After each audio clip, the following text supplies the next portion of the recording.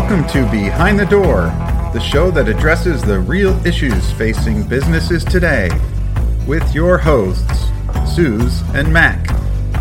Hello, and welcome to Behind the Door, where Mac and I are going to dig a bit deeper in the business minds of our guests.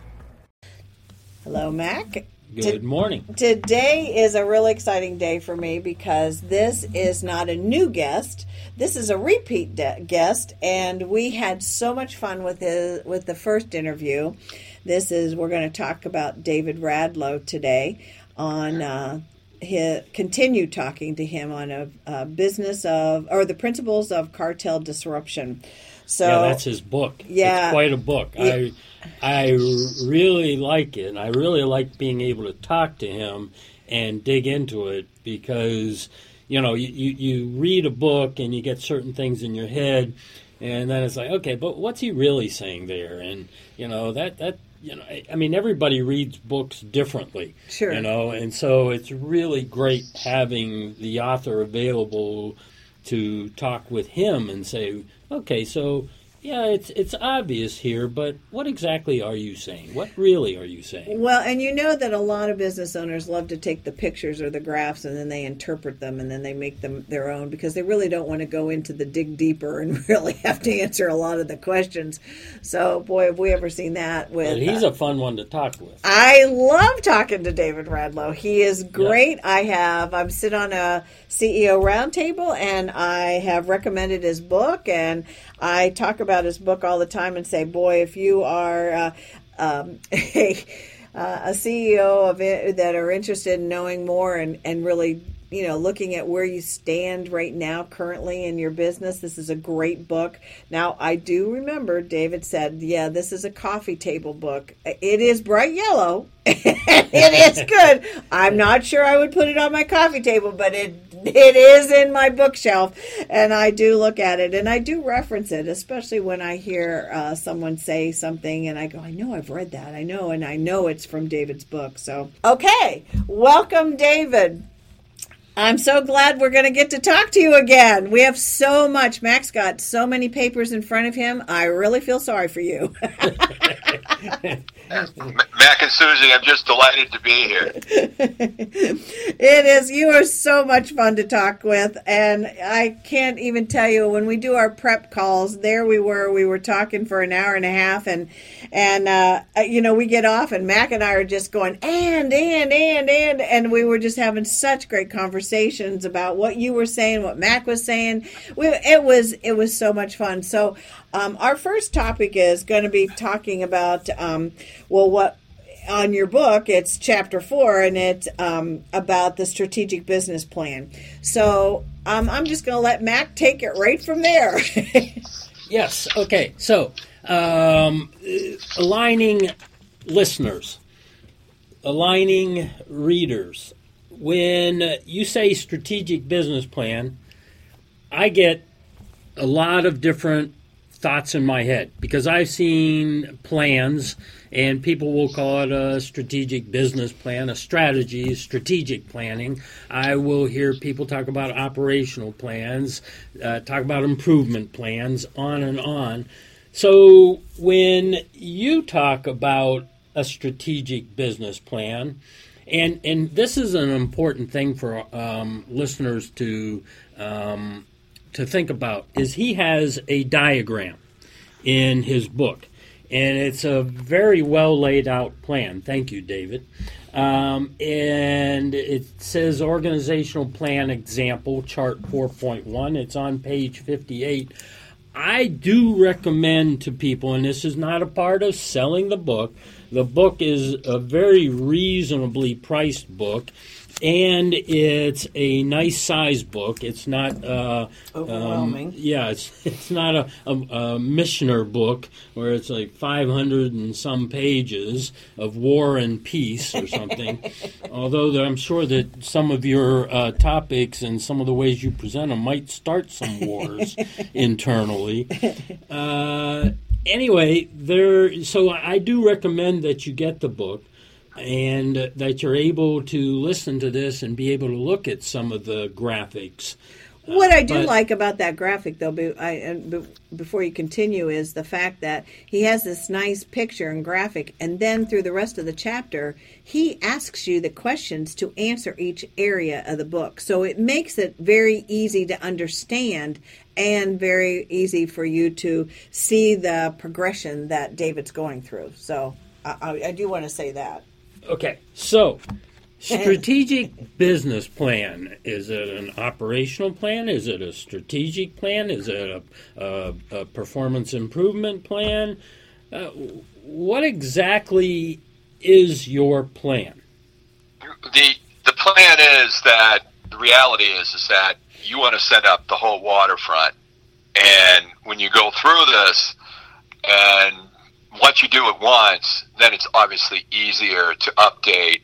And also you can take your yearly summary of that and put it on one page, and that's doable. But the bottom line is that you've got to really think. And I take people that absolutely refuse to do a plan, or they're just going to short circuit it, and they're not going to do all this. So what I'll do is I'll just try to stress test that a bit. If you don't have a basic foundation on core and values and principles, you need to tie into that on a regular basis. You need to know what your vision is and where you're going to be in 5 or 15 years, and you're going to know where you want to be in 12 to 18 months. And then you're going to really want to plan out on your activities where you're going to be every single day, week, month, quarterly, year. You really got to dig into the external assessment to see where the markets are, where the trends are, where the opportunity is, how your growth is currently, how that fits into your organic pipeline and non-organic pipeline. And then that's on the one side. And then the operations people, they're going to be pushing back like heck, because what's our structure? What's our resources? What are our capabilities? Honestly, that's delightful that you guys in your sales department and your sales group can go ahead and sell 15 billion widgets, but we only have production right now for 7 billion widgets. And what are we going to do? And where are you going to get the cash for that? So, yeah, we're building, but bottom line is that you guys think that it's so easy to go out and lay down plan and for growth. Well, it isn't, and if you say you're going to achieve it in 14 months and you do in 7 months, then, the stuff isn't there, don't come complaining to me. You're going to be shorting product and pissing off customers. So there are, when you get this stuff involved here, you really got to dig through it. And that ties down into your critical goal corridors, what will enable your organization to meet your vision and mission, and the goals, your action steps of how to do it. And that ties into your marketing plan, segmentations, and communication, and your sales plan and territory strategies, key account, personal development, and your budgeting, for goodness sake. Your cost, your expenses, your volume, your P&L, your cash flow. And, I've seen businesses just grow like hell and then run out of cash, and then they can't get a cash call in time, and goodbye Charlie, they're out of business. And then keeping a track of your daily cash flow, where you are on your daily cash, and then your accounts receivable, accounts payable, and start managing it so you can really deal with this situation. All these things together are fundamental parts of the big plan, and then you can go further into activities daily and monitoring and what have you. But if you can't have it out, you can't develop something like this, then if you're a consultant, you just got to get pushed back on it. I mean, when I do this work and facilitate for people, I get their right action. And the way you get their right action is you can even do it with COVID online. Everybody will get a plan online in order to write ideas down, and then you can get a master document in order to compilate all those ideas. You can have teams work on it. So there's different ways in order to getting to where we need to go.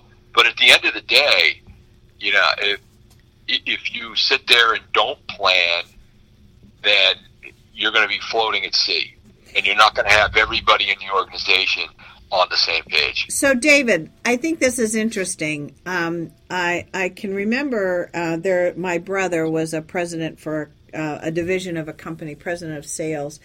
And I can remember the company that he worked with, and they would spend all summer and fall on these things and get them done and have a big meeting in the 1st of November, December to present everything, and then it sat on a shelf.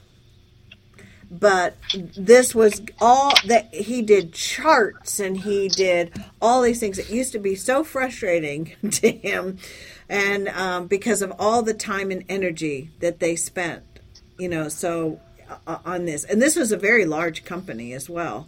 So yeah, you've really got to. That's only one half of the process is doing the plan, and some people alternate. A group I work with does the budgeting side of it every 6 months and the plan 6 months. But you need that one pager that will boil it down.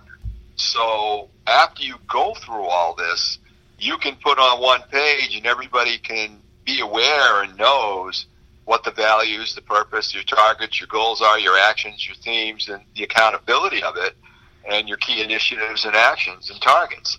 And that is as critical on follow-up in order to keep you accountable to the plan as just doing the plan itself, and then having boards out so you can actually monitor some of the stuff that you're going to want to know. I mean, if you guys have it out in production, and I don't care with sales, and if you go in planning and you meet your plan, at least everybody's on the same page where they know where they need to be.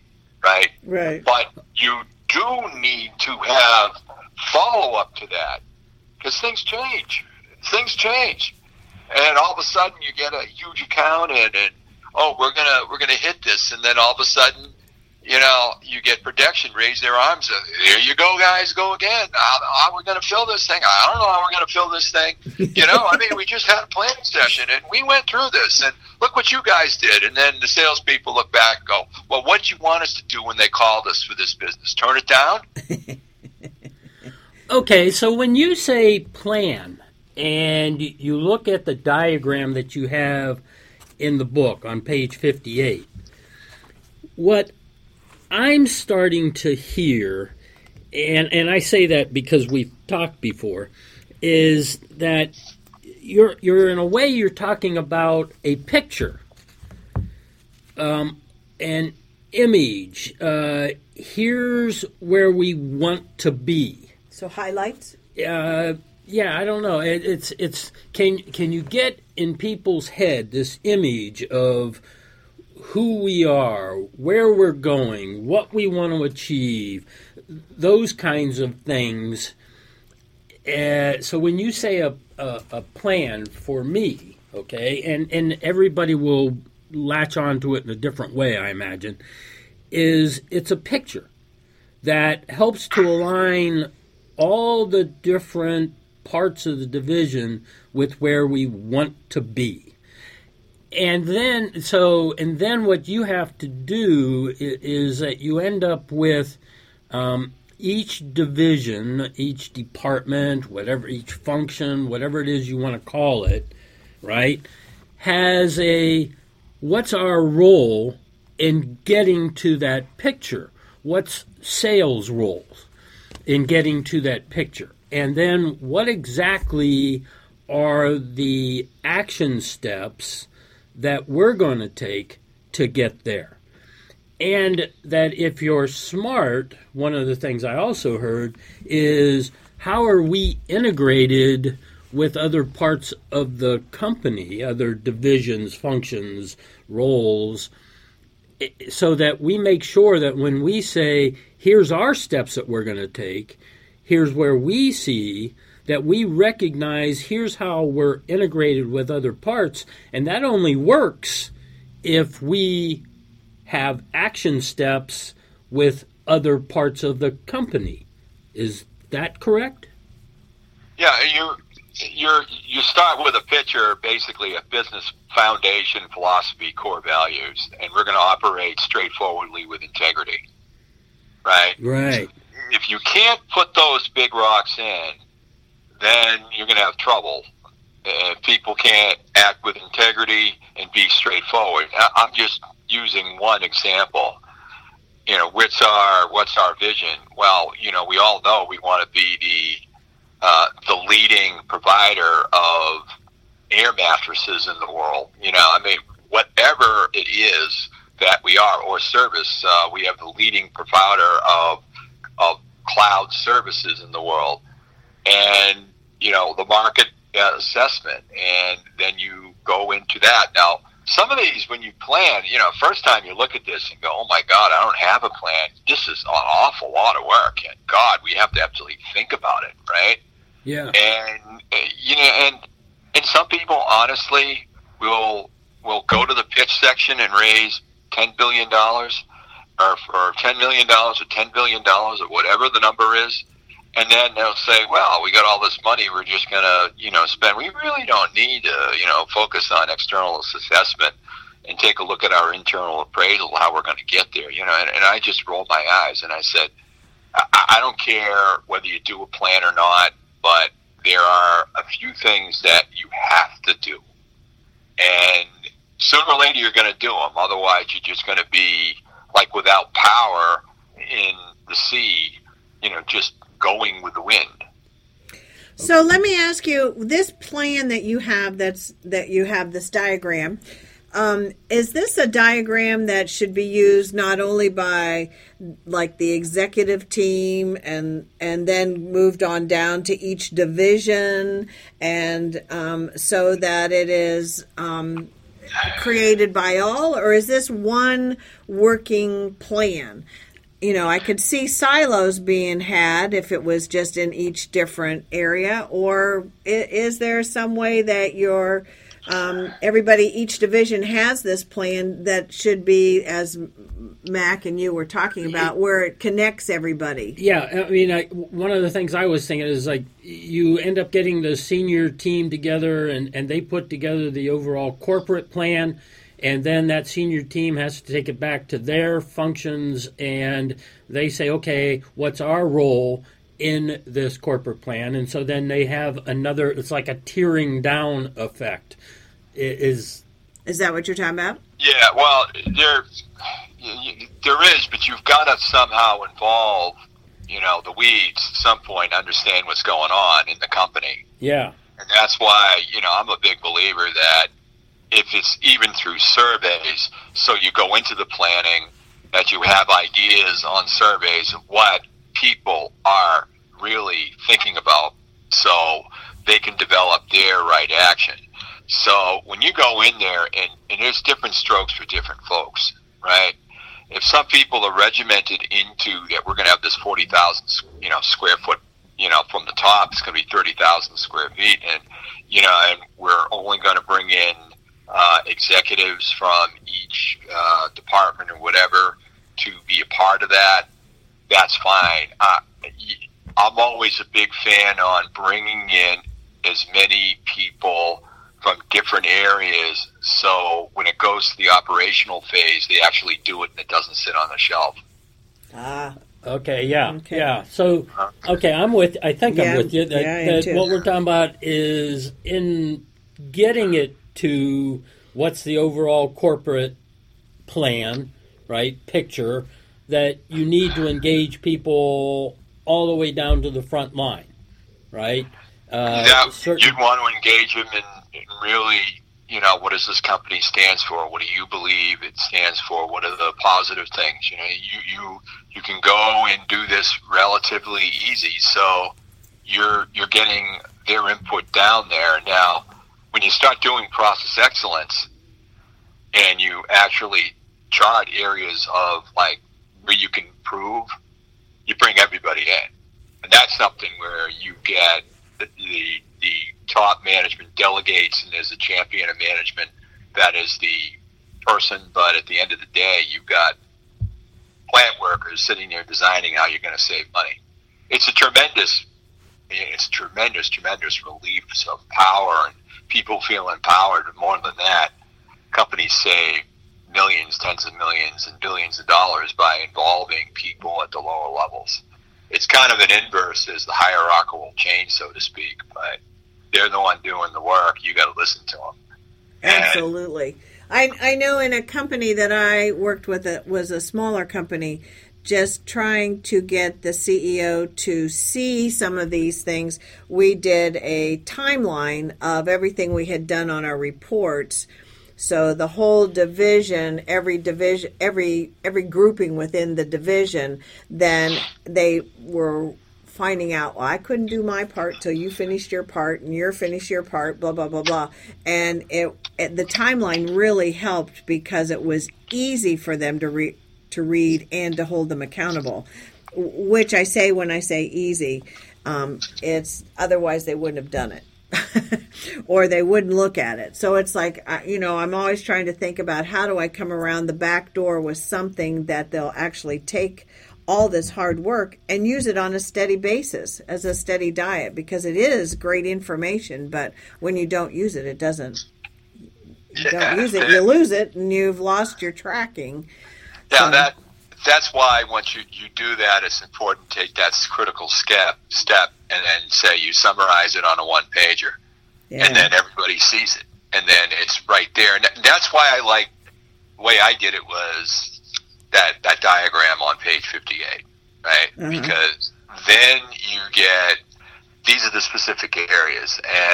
And honestly, you're picking and choosing. I'm not telling anybody to do anything. I can say I recommend you do this whole process, but the reality is that people take a look at the overall pain point where they're in, and that's why I call it a coffee table book, because all of a sudden they have to take a look at external issues and pricing. Maybe there's a big, huge new competitor in, and they're doing whatever, and then you change your external analysis, right? So we got to focus on the external analysis.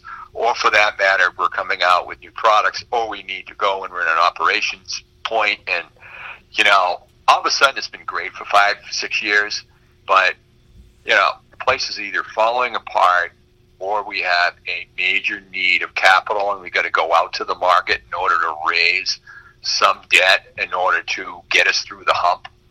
And then all of a sudden the operations part of it becomes important. Or for that matter, then we have to go pitch. I haven't needed to pitch because I haven't needed any money. All of a sudden I got this, and I've had these discussions with people at major companies such as FedEx or UPS that are doing the same thing. They're just doing it at a very larger level. I mean, all of a sudden we have a lot more flow through. What are we going to do? Well, we need to go get plant. What do we have to do? We have to go and we have to do a pitch. Well, the reality is that if you're seeking money from entrepreneurial disruption, it's the same pitch type and techniques that you use as if you're going to raise $1 billion. So that's why that pitch section is in there. And then there's the people section, and then you have the process section, and then the sustainability section, and then the board section in order to do an analysis on who you want in order to help you with this. So in any event, that boils down to the question of who's going to go and actually read in this, and it's the area generally where you need to have some work done on. Okay, internal assessment, external assessment, basically there when you talk about those, you're looking at an external assessment as being external to the company. We're assessing what's the environment in which our products, our services are. Internal to the company is, okay, what are our strengths and weaknesses, and how are we set up to achieve those things? Is this done by, not mixed terms here, internal? So does the company figure these things out, or is it best to bring somebody in to make sure the company, I don't know if this is a good word, is being honest with itself, sees everything, doesn't ignore things that they've been trying to ignore for years? How does that work? It's really, you can, of course, companies can choose the power to do what they want to do. I'm a big fan, and, I do it, and I had it done, I was business, absolutely, to bring a facilitator in because they can lead the conversation so you can get through and make sure everybody's opinion is solicited. And when you have an outside person coming in, and you've been in there where certain people will talk 80% of the time, right? Yes. And then yes. 20, and then but hold on here. I mean, we're talking internal appraisal and assessment, and the head of operations and the CFO hasn't weighed in.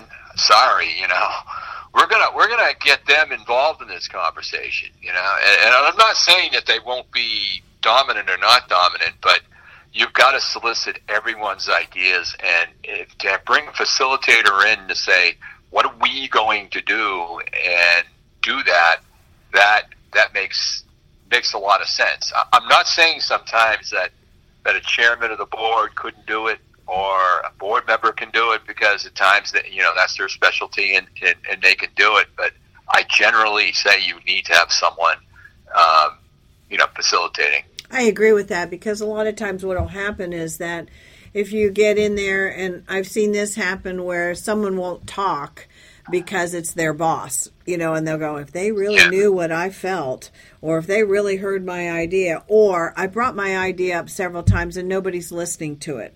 And yet I know, because I'm on front line, that it would work. So yes, I agree with you 100% that, you do need to somebody draw those things out. Yeah. So I think let's move, shall we move on to because we're going to incorporate more and more of this plan and how we use the plan, but into your chapter 5. I like how you talk, and we're kind of using that, your system, in the plan with clearly understand and utilize people resources. Okay. Yeah. You talk about clearly understand and utilize people resources. A question I have is, and you talk about talents and tools. You have a chart in there on page 79. So you can see, to our audience, you really need to get this book, because these two charts are really impactful, and they do make you think. So as David says on the coffee table book, it is one that makes you go, wonder if I'm doing that, or if what I think about that. Here's one of the things that I didn't see in here, but it's probably in here. You talk about skills and knowledge. We are in the talent management arena, and one of the things we talk about is talents.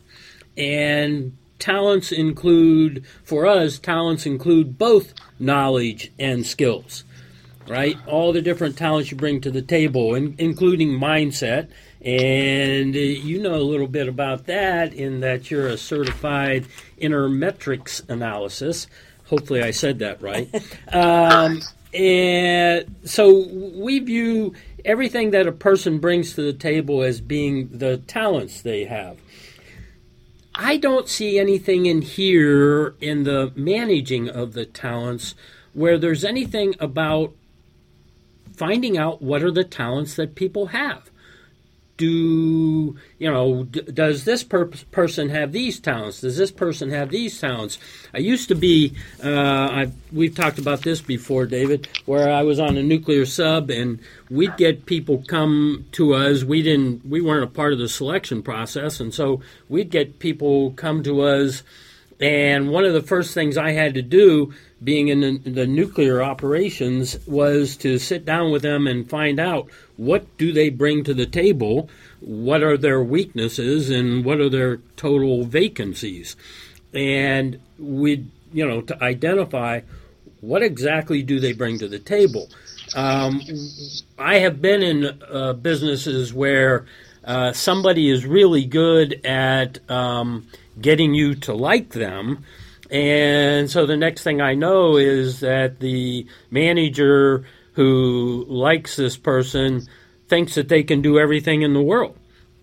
And on the other hand, they have a person that they don't even know exists, because they're not really good at mixing it up, at networking, even inside the company, and you have no idea all the talents they bring.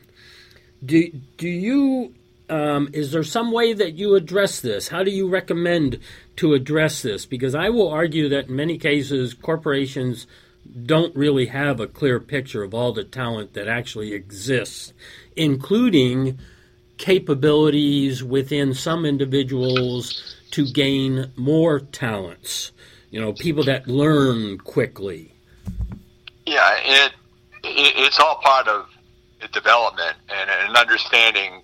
First of all, you got to understand what you're working with before you can assess anything. And what I try to do is try to figure out what people's blind spots are. And we had a little discussion a little bit about this, but when you take a look at their blind spots, and I said that I always use my blind spot under stress. I have no empathy whatsoever. But we were able to manage that. And so that if I did lose my cool with someone in a stressful situation, the person would take it from human resources and they would talk to them, and then I'd be instructed to go up and the next day and I'd sit down and apologize. And it was just, we set up different systems in order to address people's blind spots, making sure the team understands it. I mean, you could even on a disc analysis with people who are high D, very demanding, pounding the table, so to speak. And then other people, if there are, maybe there's a 4-member team, and then you have a CEO and the head of marketing to be very high I and engaging, and then you have the CFO and the head of finance to be very on rules in terms of safety and caution. And then the next thing you know, they're just pounding at each other. And then you'll have another organization where there's no one that has a high D at all, not even a mid D. And then you'll see that people can't even make a decision. And then you're drilling down though into different addressing people's talents and what they bring. Certainly whether or not you're on a nuclear sub or whether or not you went to a high-profile business school, you've got the best of the best, and they've been vetted and what have you, and somewhat they can do what they need to do. Otherwise, you're going to have a situation. You're in a business. Hey, you're dealing. It's like a lot like being a coach of a football team or a basketball team or a squash team or whatever team, and the next thing you know, you get 3 people that are injured or they leave, and then man up, and then you got to work with and improve the talents that people have. And then that could be, and then you've got to work it. So one is addressing, sure, what are their talents, but that's glaring, you're going to have issues. And then you can do job descriptions and you can do things of that sort. So when you got the flow through of people that are coming in, then you're going to obviously address that they are raised to a higher talent. But bottom line is, hey, it costs a fortune of money to onboard and offboard people and train people and what have you. And the best thing you can do is take the people that you have and see if you can find ways to listen to them and see if you can get them to improve their results. And as one little thing in the book, and it's on page 81, and I do this on the strategic traps and then management traps.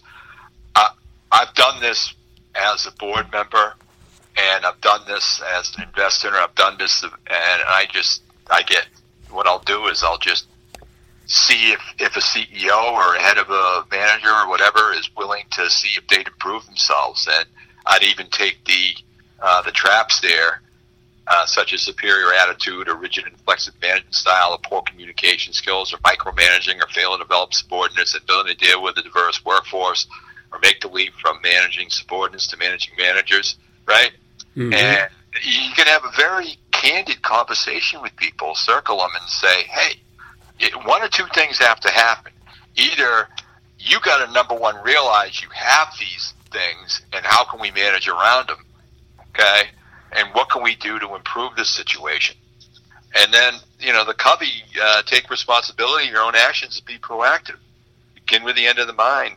Prioritize, put things first. Seeks to first understand before understood. Think win-win. Synergize, and then keep improving your skills and abilities. So and that will go into actual goal setting of trying to improve your goals. And that could be personal goals, social goals. It's also at work goals and business goals. What do you need to do, and what are the talents that you need to have, and how can we get you trained up on this? Can you go online? That's the beauty nowadays, is that you can get online training, and then you can work with people to improve their skills if they want to. So, I take a look at it, I flip it another way and say, what do you have currently in your organization, and how can you work with them? And, certainly if there's one person in the organization that is, after all best efforts, is drawing down the whole team, then and management has a discussion to make, and a decision to make. But certainly you give everybody the opportunity and the benefit of the doubt, and it's certainly cheaper and better to work with the talent that you have. So I got a question for you. When you were told that you had no empathy, and someone had to come to you and say to you, hey, David, you just went in there and attacked that person, and they're not happy. They've come down to HR and kind of reported you, and now you got to sit down. How'd you take that? Blew my top. It's awareness. Now, let's be honest, because I'm telling you, I'm thinking about all the people that I could have said something to like that, and I'm thinking, yeah, they're going to take that real easily. So how did you honestly take that? I mean, honestly. Yeah, I'll be honest on this situation. I was in a crisis management situation, and there was a barn burner at the plant, and NBC was on line 1, ABC was on line 2, and New York Times is on line 3, and someone comes in the office and says, we're short on a particular size of product, right? And I just laid into them to get out of the office and they can solve their own damn problems, right? Okay. And so in that situation, human resources, very, very strong, trained head of administration, Stephanie Norton, came in and she just closed the door. And this isn't working. And then she took it upon herself to manage the situation. And then she came to me and said, hey, I go, yeah, I know. She's tomorrow morning. So it's having the management in your organization, the ability to manage their area and to say you're out of line, and to realize that, okay, fine, you're not as strong in that area, and that's why you have people around you that are better at managing in their area. So does that mean at some point in time, or maybe periodically, you ought to have a come to whatever talk, and so, because you have these leadership teams, and then it goes all the way down, all the way to the front line, and you have people with different skills, and you have some people that have more maybe technology skills, and some people have maybe more people skills, but even people that have some pretty good people skills may have some pretty big holes in, as a part of that. But then you look at so let's look at in the management groups, because they have an impact on many more people, right? I mean, you were in a position where if you were showing empathy or not showing empathy today or tomorrow, right, it could have a bigger impact, because that person could go out and take it to other people, and all of a sudden David is, a good for nothing, doesn't care about anybody but himself, right? You're hitting a good point, because if you go in and you do some of those basic assessments that don't take a lot of time, right, and you become aware, and the team becomes aware of everyone's blind spots, then there's understanding, right? Yes. Even at the senior level, you asked me, well, I don't have any empathy. Well, yeah, isn't everybody like that? And then you get, no. And then you get people that are balanced, emotionally balanced, so they're processing their bottom line and their empathy are equal, right? Yeah. And those people just take a long time to make a decision, but once they make a decision, they're with it, right? And then you have, even on the DISC analysis, listen, if you're a CFO and then you're overly cautious and then you're not overly, but just high on caution and high on safety, you think that's the way everybody should be, right? Right. And then you realize that, well, wait a second, the CEO over there, he's I. Oh, now I get why he's like that, right? So and you're also on the drivers, it's like you could be very high economic driver, right? Well, some people aren't driven on economics, they're driven on power, right? Mm. So if you're driven on power, then you're looking at the whole control and power, and that is a higher driver than someone that, I don't understand this, but then everybody just dropped their swords, you know what I mean? We're all here to make as much money as possible, right? Well, no, and then you have people that are driven by just by ends, by making sure that you can give back as much as you can give back.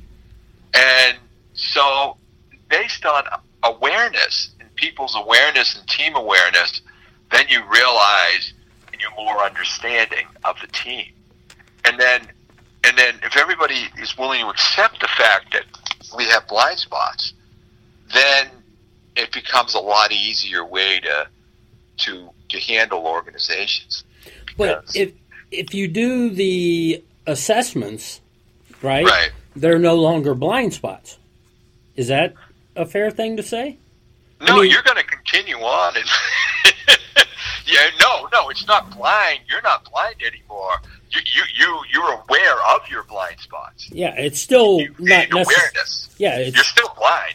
Yeah, you're still gonna go half-cocked and not have empathy. I mean that, and even though you don't have empathy, you still have some tough times. Is that what you're saying, David? Well, I'm trying to say usually a lot of people, spouses, will be opposite of them. Okay. So, like my fiance, Ann, she's an ICU social worker, and she's very high on empathy. And believe me, I've had a lot of discussions why, you're staying at the hospital for 2 or 3 hours extra a night because you're taking care of things and they're not paying you. And that's not a very high economic driver. I mean, I can understand an extra hour, but 3 hours, And she says, well, I have to deal with this. I mean, these people need the help. Okay. And it's very admirable, but it's different drivers.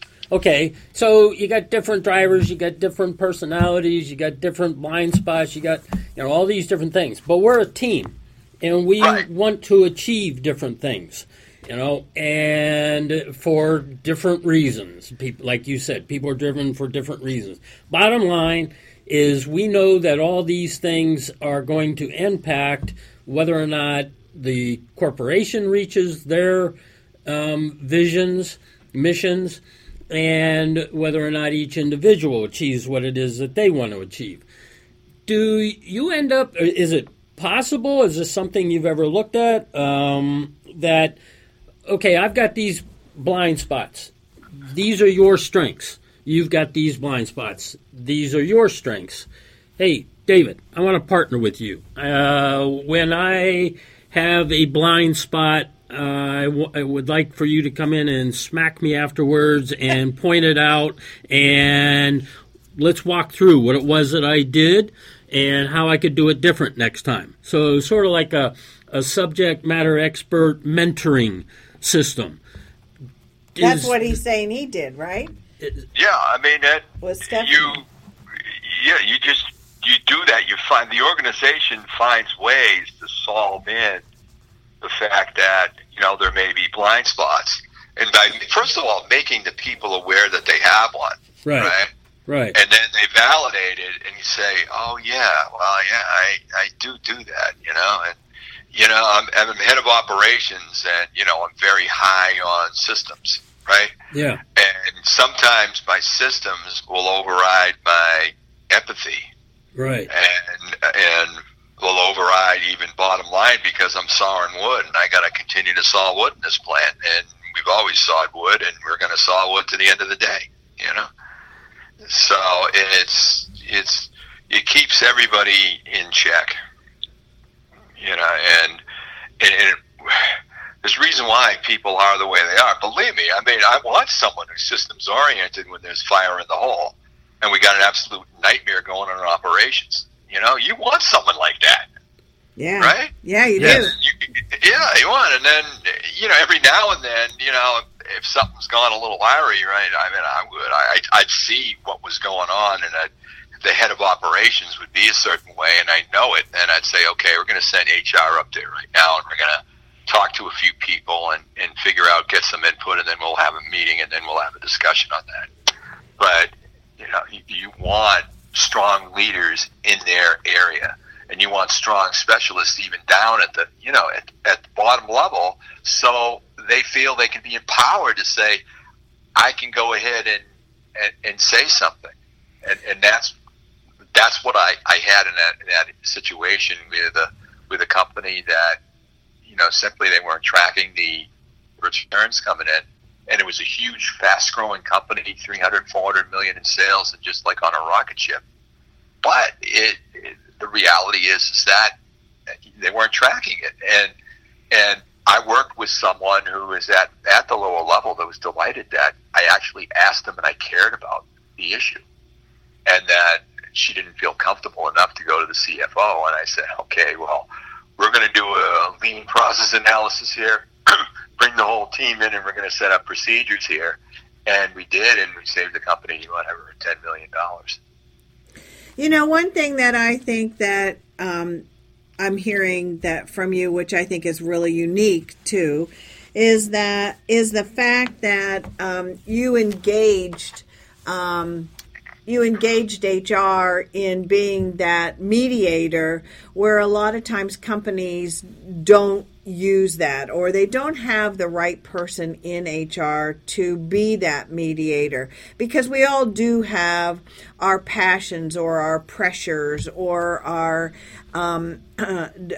directness or our calmness or whatever our personalities are, and we do have to work together. And I think that is a specialty that you're saying that we do need to say it's okay who you are, but we do have to make the corrections when corrections are needed. So I do like that. I know that's a tough gig. We could talk a whole hour or probably a whole day on what's wrong with HR, but it's because we hire the wrong people in there, or we give that responsibility to an assistant or a person that's not really passionate about it because they just think it's payroll and benefits. And it's so much more than that. But I'm not going to get into HR. That's a whole nother conversation. That's another conversation, which we can have. Yeah. However, I do want to move on, because we did talk about the strategic plan of a business. We did talk about the importance of it and your chapter. And again, we do recommend that people really listen to that. The other one is that clearly understanding and utilizing your people resources, which clearly we have found people really don't know what their people can do, whether because a lot of times people will go for a job that they just, they're applying for the job for that position and hope once they get in, they can move up. So therefore, no one's ever tracked what they've done. So they don't know, geez, I didn't know you had that as a background. I didn't know you had that as a background. Yeah, I know. I didn't put that on my resume because I didn't want you to think I was overqualified. So, that, and it's like, wow, that's just really sad, because there's so much information that you could get out of a person. So now let's go to Let's go to the your chapter 9, where you say understand your exit opportunities and develop a strategy to make it happen. Here we did a strategic plan to grow your business, build your business, and then it is an exit strategy. Is this exit strategy to sell the business, or is this an exit strategy for you, the CEO, to leave the business? What is this? It's based upon sitting down and finding out what people are doing and why they want to do it. And I'll take an unusual extra strategy first. And that is a family-run business that plans to go for 50 to 100 years, right? Uh-huh. And then, well, we can do two ways here. You can hold on until a year before you die and you want to do something, and then you're going to get stuck with a huge tax consequence, right? And you're going to have to sell at least some of the divisions or the whole business, right? Mm-hmm. Or you can sit there and say, we're going to go out and plan 50 years. We're going to hold this thing, but we have to do a lot of planning in terms of estates and whatever in order to have the appropriate situation go for an awful long time. And I've seen this, and where people have done this and they are out 50 years, 100 years. One owners wanted to keep it within the family, so what they did is they did a very large company. They did a generation skipping deal, so no one none of the kids could sell the business. They would have to stay in professional management and couldn't be sold until there'd be uniformity among the grandkids. So it was interesting. It was just That was their strategy, how to do it, and then the kids would get dividends and all that, and they get plenty of money, but they couldn't sell. That was actually a legal document that they drew up to do that? Hold people to that. Oh yeah. And you're looking at a company that right now that has it's worth about, goodness gracious, I think it's $86 billion. It's just, that's the way it is. It's drawn up, and it's the way it's going to be. And he segmented it out, and it's not that the kids aren't getting substantial dividends. They are, but this is what the owners wanted to do. They said, you guys don't have the capabilities to run it. I want it to stay within the family. We're putting in professional management, and you guys are going to get dividends, plenty of money, and run off your own. If you want to do other businesses, well, that's great, but, you can't sell it. So, I mean, it really is interesting, the creativity that people can have on this, and also really just putting together what is your exit plan, what are your goals, what do you want to do? Do you want to sit there and just run it, and then I really haven't thought about it, and just die in the chair, so to speak? Or if you got a fast growing company and or you've got private equity money coming in and they want out in 3 or 5 years. So it really ranges the gamuts of what do you want to do to exit, or for that matter, do you want to sell the banana peel and keep the bananas? I mean, is there a rational way in which you're going to exit certain businesses? And what are they? What is your inorganic strategy? And then the flip of that is, what's your inorganic strategy on acquisitions? So, I mean, it's really something where you have to take a step back and say, what do you want to do? You want to sell it, or you just want to, do you want to do an IPO? Is that interesting to you? What's making your cash cow? Just dump it to an individual, or, what's your valuation? What's your way to improve your valuation? Is if you're really serious about, maybe I'll sell it in 5 years, 3 to 5 years, and you want to improve the valuation, then you need to bring the right people in order to do everything possible in order to set up the organization and do your process excellence and your people process and strategy in order to set it up so you can realize the highest value you can get. When do you do this? Pardon me? When do you do this? When should you be thinking about doing this? It's when people are. You should be thinking about planning for your exit strategy, and I would suggest not pushing it off. Okay, and it could be a strategy that says we're going to evaluate options, and then we'll review it within a year, right? If it's not on there, but it is something where you should think about. And believe me, I'm working with one company that I don't know how they're going to be able to avoid their taxes. I don't know how they're going to be able to keep it within their family constructs because they just pushed off this exit strategy and planning. So you've got to, and that's on that side. And then, you really need to spend time on this. It's really worthwhile. And the other thing is that you got to invest in that. If you are really, you're saying, yes, I would. I don't have anybody that can take this thing over. And, I really want to cut back a little bit and I want to sell my business and take work 3 days a week. And there's two ways of doing that too on the exit planning. One could be just a personal exit for you that you want to bring in a chief operating officer and you want to go to 3 days a week.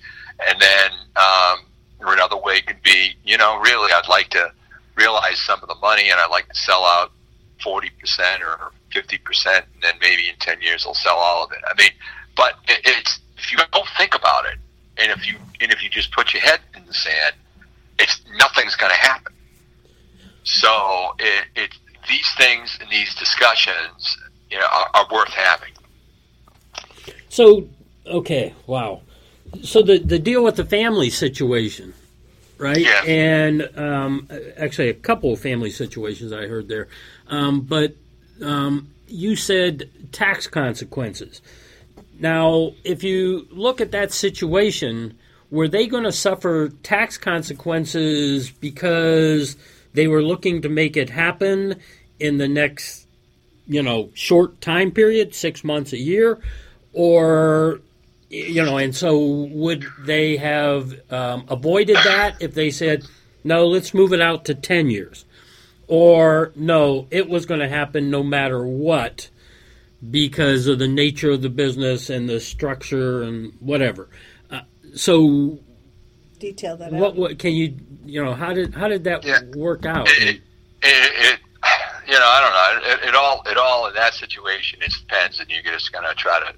Maybe you can put it into a trust, and you can cut your taxes down, right? Maybe you can go and start planning a reserve. Maybe you can plan to sell one division in order to cover those taxes if you do some planning out and put it into a trust. And up to certain people that just, believe it or not, have not had no planning and they're sitting there and they're sole proprietors of the business and they could be, they could realistically be dead in 2 years. And, people don't like to deal with mortality issues. It's just something very uncomfortable about it. But it's major issues. And, planning doesn't cost a killer amount to do this in both sides. And that's on the strategic side of it, right? It's, sure, it's easier when you say, yes, I want to go. We want to sell it in 3 years, whatever. And I want to just continue to own and get cash flow and have a COO operate it. I mean, there's different stuffs there. Okay, so what are the critical elements of exit strategies? It seems like right at the beginning of whenever. I mean, I've heard some people say that when you go into business for yourself, day one, you figure out what it is you're going to do, how you're going to do it, what your goals are, your plan on page 58, right, basically. And day two is, how am I going to exit the business? So that as you're going along and growing the business, that you have both in mind. And that is correct. Okay. And if you take in friends and family, and if you've got investors that have put up money in their business, they're going to want to see a return in 5 or 7 years or 10 years. They're going to want to see that, and it could be dividends. It could be their cash out. They could be looking at a buyout, whatever. You can't sit there and just operate forever and take outside money in and not expect that you're going to get it back. It doesn't work that way. Okay, so you have 2.34 million businesses in the United States that are currently owned by baby boomers. Right. That's a lot of competition for sales over the next 10 to 12 years. What do you recommend they do first, second, third? And there's a whole variety of formations of businesses in there, correct? I mean, you have family-owned businesses, you have individual-owned businesses, you have partnerships, you have any one of those that then has also investors involved. Whoa. It's like you go into it and you see where they are, right, and see where their financials are, and then it's a matter of putting it together. The first thing is the assessment of where you are. Where's your organizational chart? Where's your financials? What is your growth rates? And then realistically, if you were going to buy a business like this, what would you pay for it, right? Right. So then, most likely in that, everything is not buttoned up the way it needs to be. Right. Right? And you've got to button it up, and you've got to make it as clear, compelling as it can be, so you're dressing it up, right? Depending on the industry, there are, at the right time and appropriate time, you may engage the right investment banker to help sell it. Or for that matter, if we have like some strategic partners that are really engaged and willing to buy them, then you may not need. You can just use a finance professional or someone like myself that can do it all across the board. But it's certainly doable. I mean, and the idea is to maximize the value and get them what they want.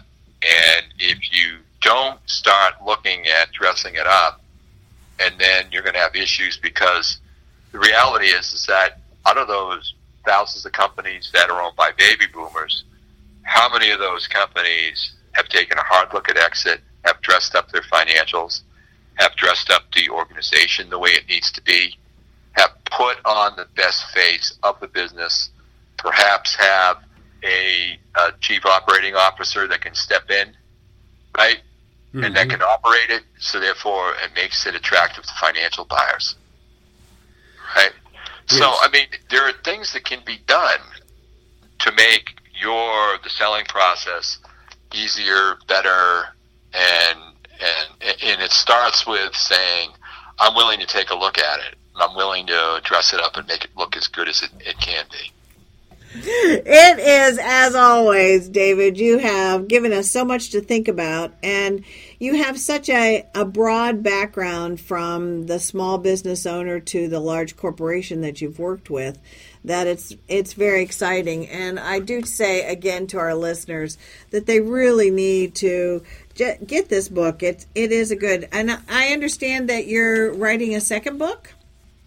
Yeah, we got the second book, and we're in the process of writing the second book, and you know what I mean, that'll be out. We hope by the end of the year. I mean, by end of next year. Certainly with COVID, we're still waiting on the radio book. That book, the audio book, to come out, just because of processing. But as of right now, we certainly have it out at davidradlo.com. You can get it in paperback, you can get it online, and then you can also, you can get the hardback as well. So when you did this book, are we talking a sequel to the Principles of a Cartel, or did you do something different? It'll follow out, and I'm working on to do something that outlines a lot of the things and questions that you guys have had, which are more along give us some stories here, that you've gone through, and what and how this stuff applies. Okay. And so, but exciting stuff too. It's because I couldn't sit here and just do this is work. I will say that, is that you got an issue and you want to go ahead and you want to deal with it. I strongly read Principles of Cartel Disruption because it will help you improve your results.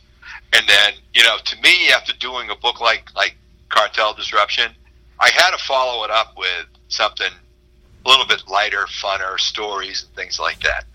So I totally agree with you, because it is a very detailed book. It is very good. There's a lot of information. It can help a lot of businesses to excel or to get out of a crunch time or to push them forward into their next growth spurt. So definitely an excellent book to read, but it's always good and fun to hear where there are other companies that may be in some situation that you go, oh, am I the only one that's in this situation? So it's fun to hear those stories that go, wow, mine isn't half as bad as that, and this book helped them, so it helps me. So those are all good information. I thank you very much for once again spending time with us, and I hope our listeners will go out and get this book and keep track of David Radlo. I talk about you all the time.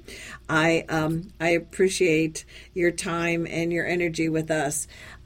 So to our listeners, as always, as you think, so shall you be. If you want to move forward in any way, and that may be you need to get out and be more empathetic, or you need to be stronger, or you need to be more diverse, or whatever those issues are, as you think, so shall you be.